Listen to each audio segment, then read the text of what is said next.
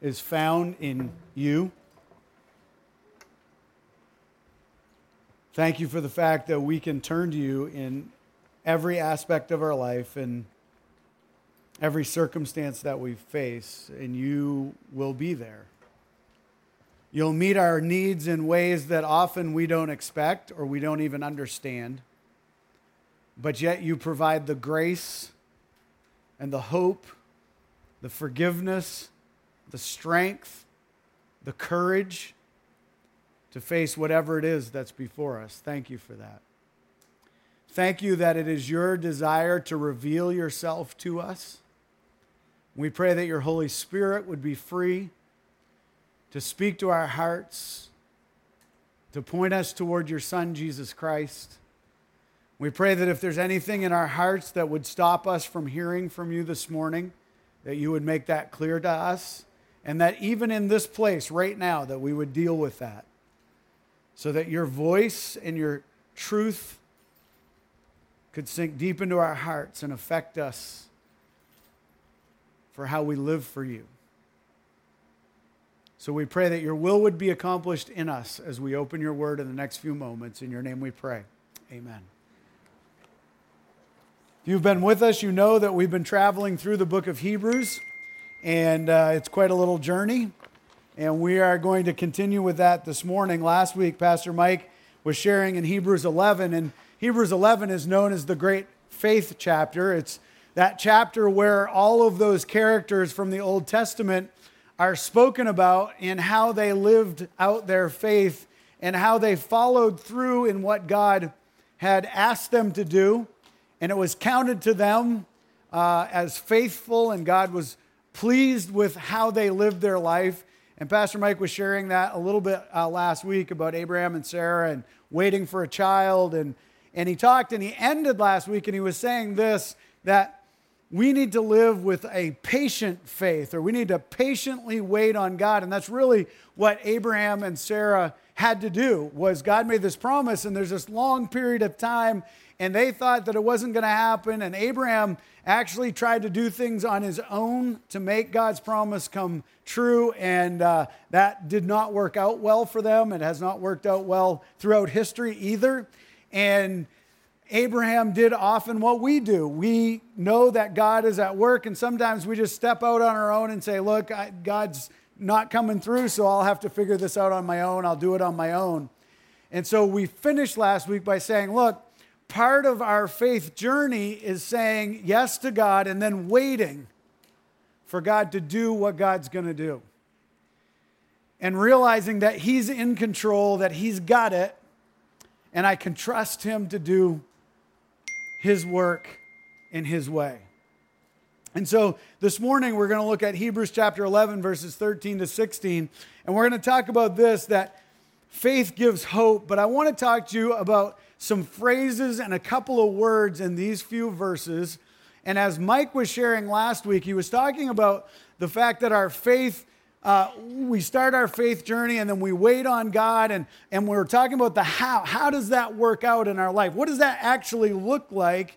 And these three verses that we're going to look at actually give us kind of a prescription, if you will. They kind of tell us how it works out in our life. What are some things that we should actually do on a regular basis for my faith to be enacted, for my heart to grow, for my relationship with God to deepen to a place where that faith is, it's not just something I know and I believe, but it begins to take root deep down in my being. And if you're like me, I'm a practical guy. I like to have my hands and my body in motion. I don't do well sitting still. And so I like to know, okay, what do I do next? What's the next step? What's the next thing that I have to do? Well, these three verses kind of give us those next steps and the next things that we do. So as through this morning, some of these are going to catch up with you. Some of you are at, or all of us in this room, if you're a Christ follower, we're at different points in our faith journey. Some of you are just beginning your faith journey. Some of you have been walking with God for a long time and you're a little more mature in your faith. Some of you are maybe coming to the end of that journey here on earth, and you've walked with God and you've seen God do a ton of things. But here's what can happen to us no matter where we are in our faith journey. Sometimes we walk along in our faith journey and then we get stalled. Ever been there? Right? You're trusting God, you're trusting God, you're trusting God, and then you kind of just go, nothing's happening, and you just kind of stall. You just kind of fizzle. Well, this morning as we go through these words, I want you to find where you are in your faith journey.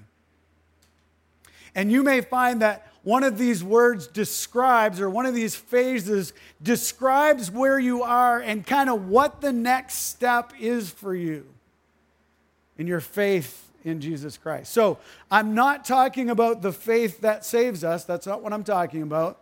I'm assuming this morning, and I don't like to make assumptions, but I'm assuming this morning that you're already on that faith journey. You've already come to the place where you understood your need of a Savior. You understood that you could not save yourself. You couldn't pay the price for your sin. That's impossible for you to do.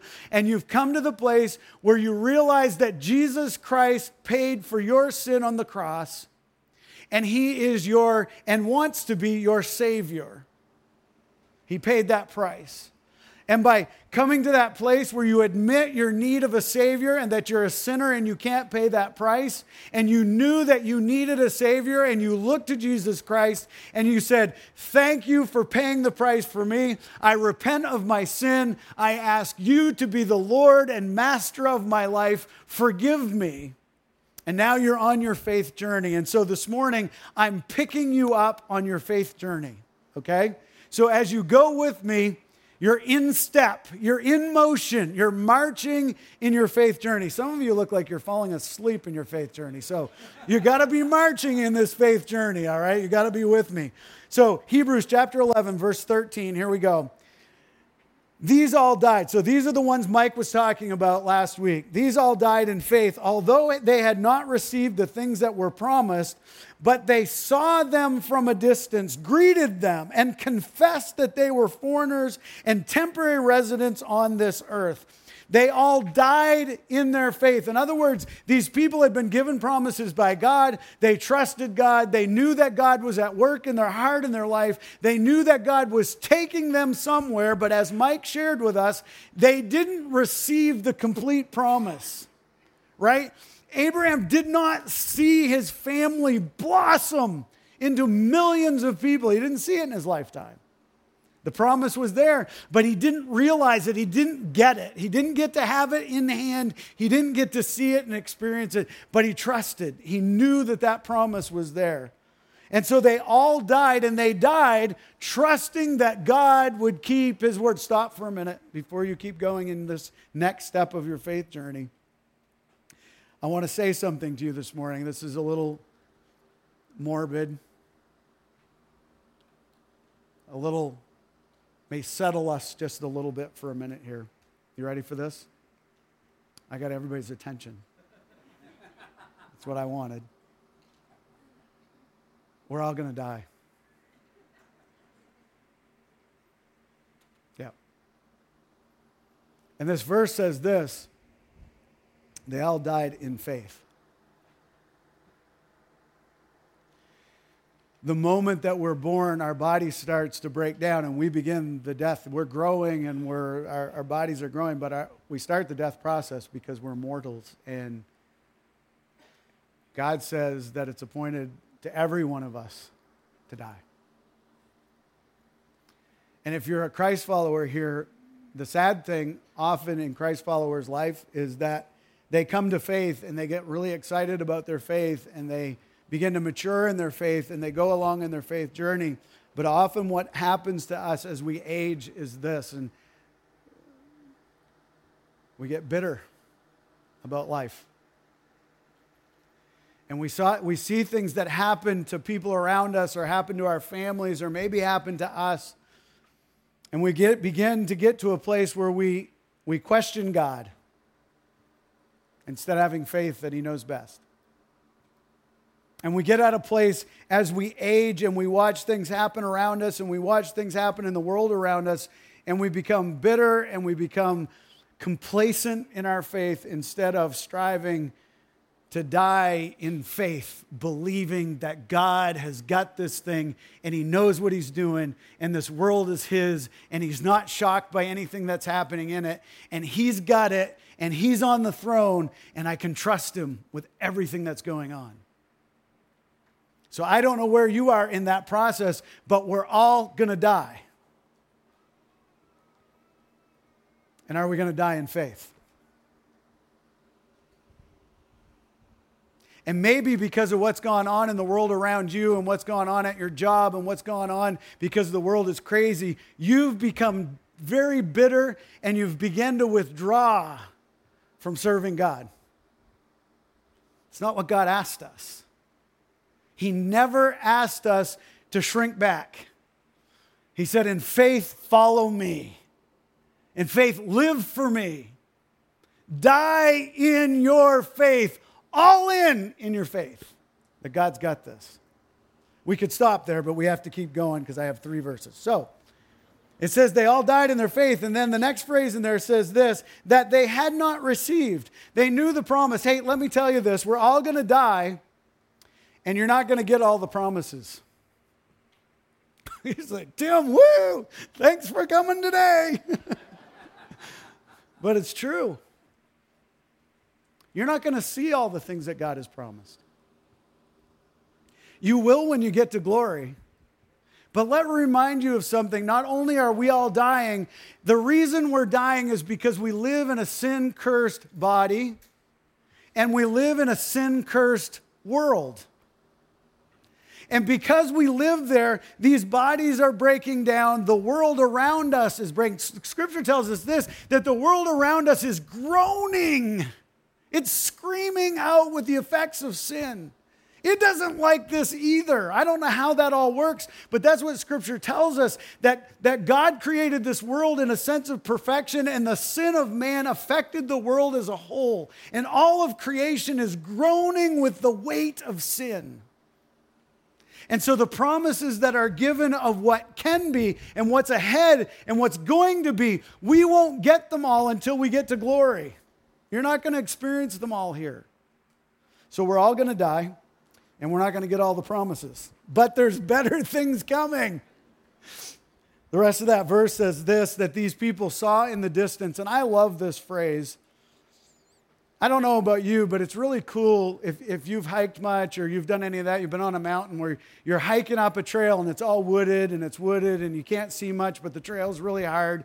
And you hike and you hike and you hike, and then all of a sudden you come out on a rock outcrop and you step out onto the rock outcrop, and all of a sudden in the distance you just see this magnificent view all around you. Have you ever done that?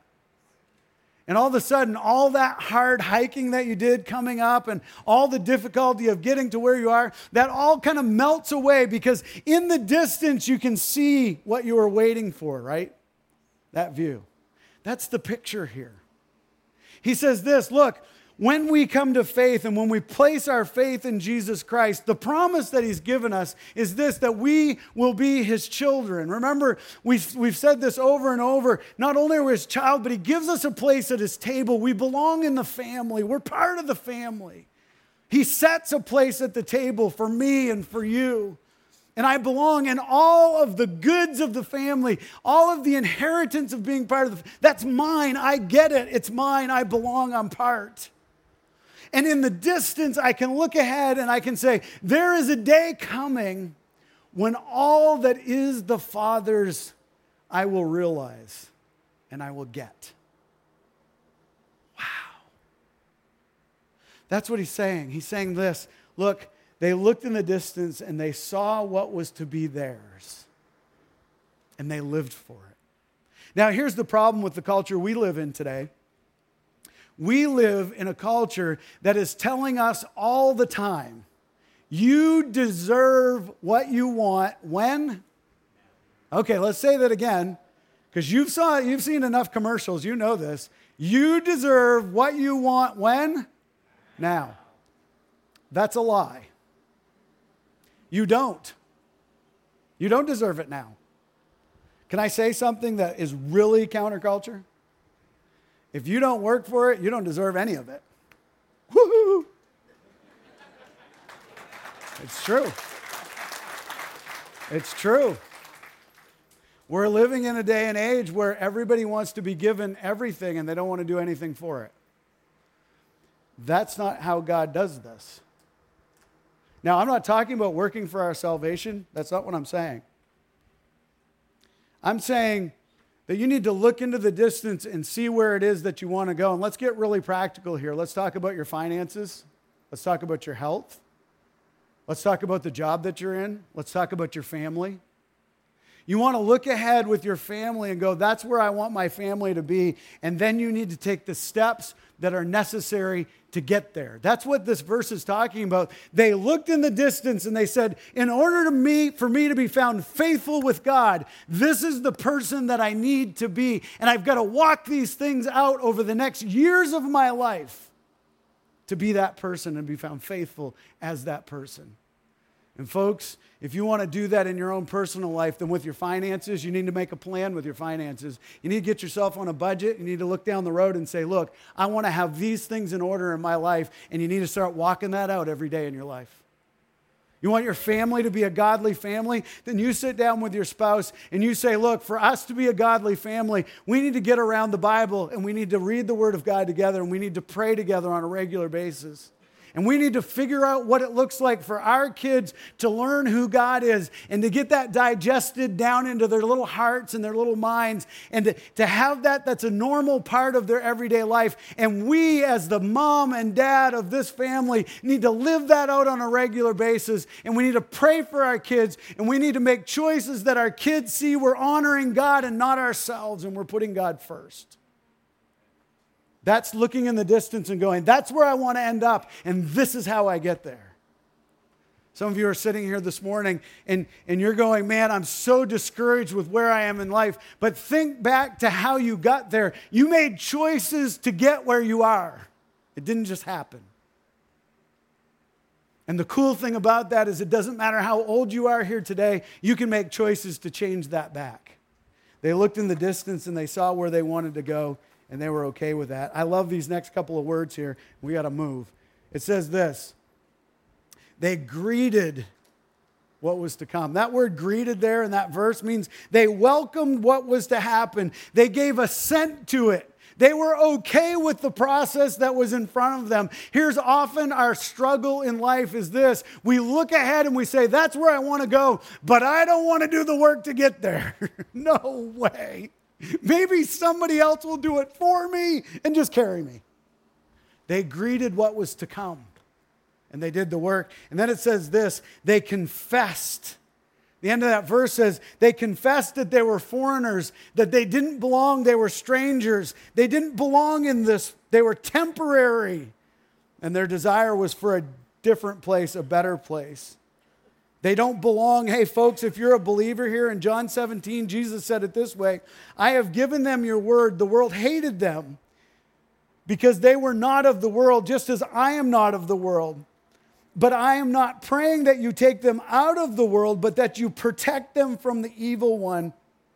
They are not of the world, just as I am not of the world. Sanctify them by truth. Your word is truth. As you sent me into the world, I have sent them also into the world. Folks, if you're a believer, you do not belong to this world, but you're here on a mission. Don't get comfortable here. Don't spend all your time and your energy figuring out how you can have the best of everything here. Your mission is to honor God. You don't belong. You are a foreigner. You are a stranger to this world. This world should seem odd to you because your home is holy and your home is pure and your home is with God. And so he says this about these people. They confessed before all, I don't belong here, but I'll live here because that's where you placed me. Hey, believer, do you feel like you belong here in this world? I hope not. I hope this feels odd to you. I hope that the Spirit of God has taken up residence within you and the truth of the Word of God has taken such deep root in you that the things that are going on around you feel super uncomfortable to you because you don't belong. You're a stranger in this place. That's how these people felt. And instead of belonging, Jesus said it this way he had Paul say it this way in Colossians 3. He said, so if you have been raised with Christ, seek the things above where Christ is, seated at the right hand of God. Set your mind on things above, not on these earthly things. For you died and your life is hidden with Christ in God. He says, look, where your mind, where your citizenship, where your home is, it's with Christ. Get your mind where it belongs. Get it off the world. Get it up where it belongs. Get it on Jesus Christ. Can I tell you something that when that happens in your life, when your eyes and your heart are on Jesus Christ, you look at the people around you differently. You look at your job differently. You look at your kids differently. You look at your mission differently. And all the things that are blurry about your life right now become incredibly clear. Because all of a sudden you see people as Jesus sees people, as God sees people. Folks that are created in the image of God, but scarred and marred by the effect of sin. Trapped by the chains of sin in their life. That's what you start to see. And you start to care for people in that way. They're not an annoyance. They're not a pain. They're people in need. They're people who are hurting. They're people who are lost. That's how Jesus sees them. He cares for them. It changes my perspective. They confessed that they were strangers and foreigners and that they belonged somewhere else, and they saw the world differently. What did they see in the distance? What did they greet? What did they confess? They confessed the promises of God in their life, and God's promise to his people, as we looked in Hebrews chapter 8, verse 10, is this: and I will be their God, and they will be my people. I will be their master. I will be their Lord, and you will be my children and my people. You will serve me and live for me. What a place to be. Folks, that promise is the same for you and I today, exactly the same. Hebrews chapter 11, verses 14 and 15, he says this: now those who say such things, those who make that confession, make it clear that they are seeking a homeland. If they are thinking about where they came from, they would have the opportunity to return. Now, stop for a minute.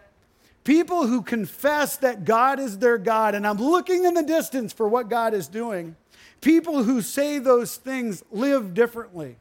I don't know if you've ever read the book by James Clear that says that it's Atomic Habits is the name of the book.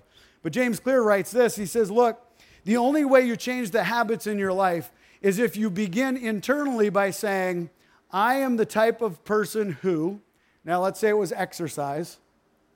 You begin to qualify who you are, and you say, I'm the type of person who gets up in the morning and exercises. Is that you? Don't answer, it's fine. And then I am the type of person who, after I exercise, I eat a healthy breakfast. Part of the change of my habit is understanding internally who I am, okay? Now, I don't know if James Clear is a believer or not, but I know this, that that's a very biblical truth. See, when I become a believer in Jesus Christ, positionally, the moment that I say yes to Jesus Christ, positionally, I am his child. That's what Scripture says. That is what God does. He takes me and he saves me and he makes me one of his own. And Scripture says that he seals me until the day of redemption. I am his. Now, practically, you may struggle with that, right? You may get up some days and you're struggling in your walk with God and you go, man, I feel very far from God. I don't know about this. And so practically part of what we have to do internally, see, all of us have a story going. Right now, you have a story. Hopefully you've stopped the story to listen to me for a little while. But in your head, you have a story that plays all the time. And that story is telling you who you are. And you, when you meet people, you have a story about what they think about you. You have a story about the fact that they're probably thinking about you a lot more than they're actually thinking about you, because we're really self-centered and that's what goes on in our minds. We have a story about our job and what the people at the job think about us. We have a story about all the stuff that we're doing. It's always going in our head.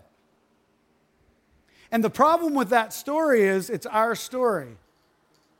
And we need an editor to step into our story, and that editor can be the Holy Spirit. And so positionally, I'm a child of God, but practically, working that out practically, often the story in my head leads me away from that. And so I need to be the person who says this, who says, I am a child of God, and today I will live as a child of God. That is a decision and a choice that I'm going to make. And I'm going to change the story, and I'm going to do that every day of my life. Why? Because I am a child of God. God has saved me. He has kept me. He has promised that in my life. And so I have to change the story that's being played out in my head. And that's what this verse says. These are people who say that in the distance, by faith, I trust and I follow God. And then they didn't just say it, they made it clear. They made choices throughout their life, every day of their life, that said, I'm following God, I'm living for God, I'm doing what God wants. They made it clear in their life. That's what that verse says. It says, those who say such things make it clear that they are seeking a homeland. How clear is it in your life with the decisions that you've been making that you're a Christ follower looking to heaven? In this last week, if someone was following you around, watching everything you did, would they look at you and go, man, it's so clear this world is not their home? Man, it's so clear the decisions that these people made this week, they love Jesus. Man, it's super clear that God, through the Holy Spirit, has got a hold of their heart and He's changing them. They made it clear. This is the decision I make. And I'm seeking a home with God. Philippians chapter 3:20 says this, our citizenship is in heaven, and we eagerly await for a Savior from there, the Lord Jesus Christ. And so I live my life anticipating where my citizenship is, heaven with God. Don't look back. Don't look back. That's the end of the verse. He says this, don't look back to your former life. Don't get sucked back into what you had, what you were, who you were. Look ahead. Look in the distance to what God has for you. Verse 16 says this, but they now desire a better place, a heavenly one. Therefore, God is not ashamed to be called their God, for He has prepared a city for them. Their desire stayed true. They desired a better place. There was an overarching direction of their life, and that direction was pointed toward God and toward heaven and toward the eternal glories and the eternal promises that God gave them. What's the direction of your life? What's the desire of your life? If someone were to hang out with you on a regular basis, would they say the desire of this person's life is to know God and to have other people know God through them? Would that be it? That's the desire here. Now I need to stop before we end with this, and I have 1 minute and 34 seconds to do it. I'm joking. These faith characters that we were talking about, that Mike was talking about, in case you get the wrong idea, they weren't perfect. They didn't have it all together. They messed up. There was major points in their life where they didn't trust God. There were major points in their life where they blatantly sinned against God. We don't know the entire story. We know snapshots of all of these characters' lives. And we see events that happened in their life that were pretty amazing, where God did some pretty incredible things in their lives. And they said yes. But we don't have the history of their day-to-day. And we don't always know the time period between when they said yes and they said no and then they said yes again. We don't have all that.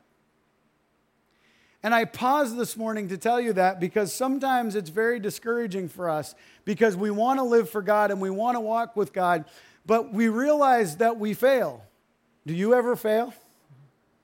Do you ever fall short? Do you ever look back at the end of the day and you go, man, my plan was to do this for God today, and I didn't do any of it. I didn't follow through. I didn't do what he asked. And often we can beat ourselves up, and we can want to give up, and we can get at the point where we just say, look, I don't have the energy and I don't have the courage and I just can't do this. What I love about this passage is knowing what I know about these characters and knowing what I know about their shortcomings and their failures and their sin. It says their desire stayed true.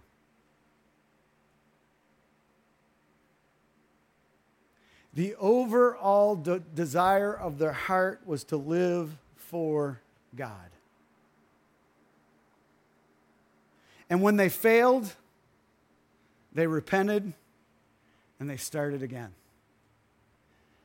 Can I tell you something this morning? That's what God wants of me and of you.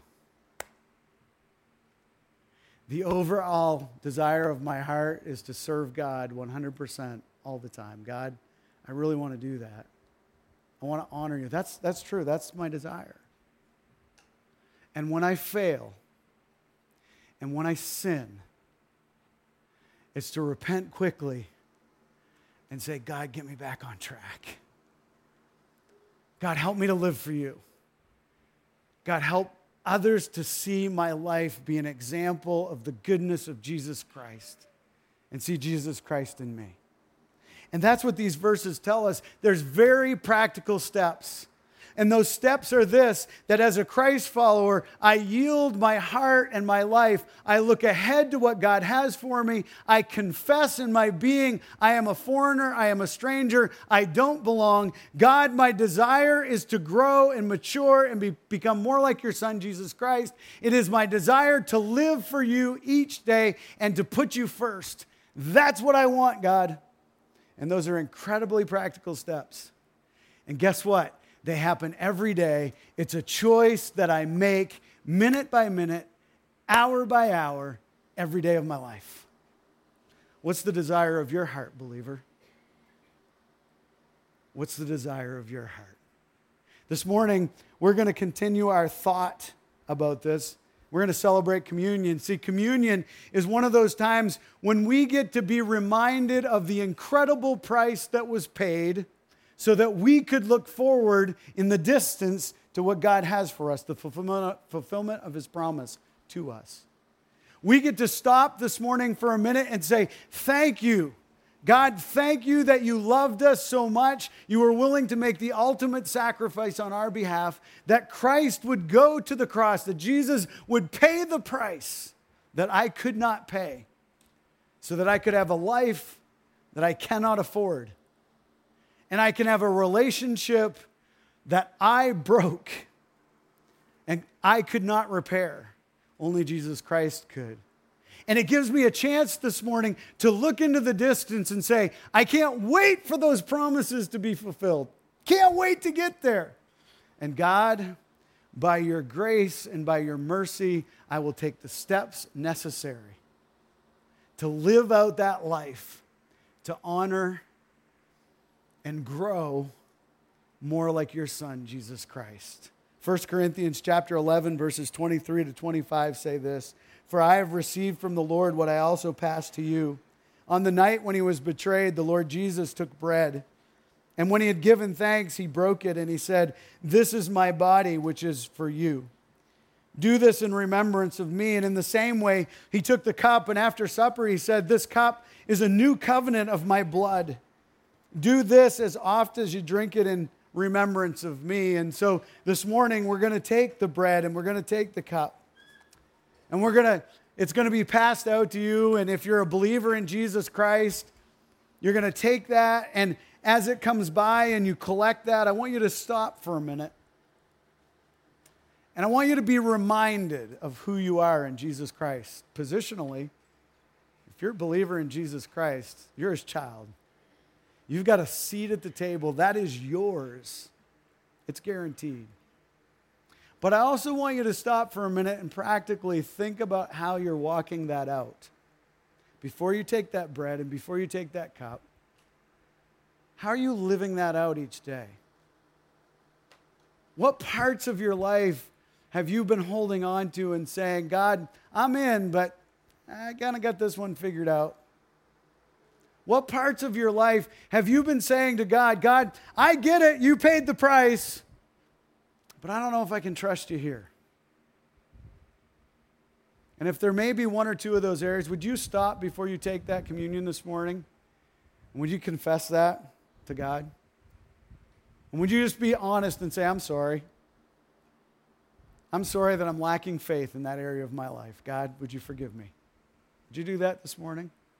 And then celebrate. Celebrate the grace and the forgiveness that is yours in the shed blood of Jesus Christ. So as those come, I'm going to just have you take them as they go by. I'm going to pray right now for both the bread and the cup.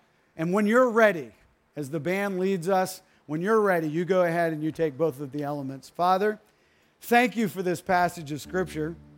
Thank you for the reminder that positionally you did everything that we need. You paid the price.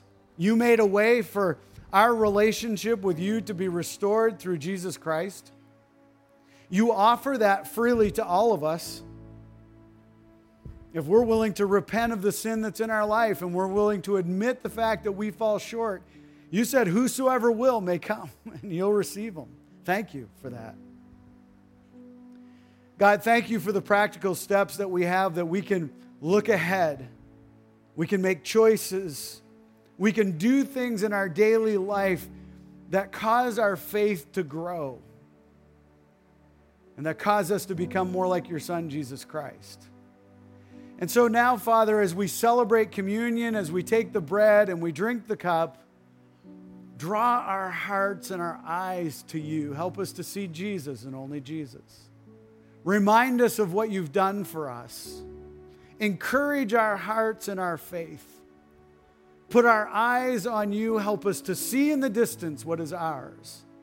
And then give us the courage to walk our lives that way. I pray that you would be pleased with our celebration of communion this morning. In your name we pray. Amen. Father, as we leave this place, thank you for the reminder of the love of Jesus Christ for us. Thank you for the hope that we have at a better future, a better home. Thank you that we belong at the table. And thank you that in the middle of all the struggles that we're going to face, even this week, there's hope. Thank you for the promise that everything we need is provided through your Holy Spirit. We're not left alone. So God, go before us this week. Help us to live out the promises that you've given. Help our desire to be found in you. Help folks to see Christ. May you use us for the glory and the growth of your kingdom. In your name we pray. Amen. Have a great week.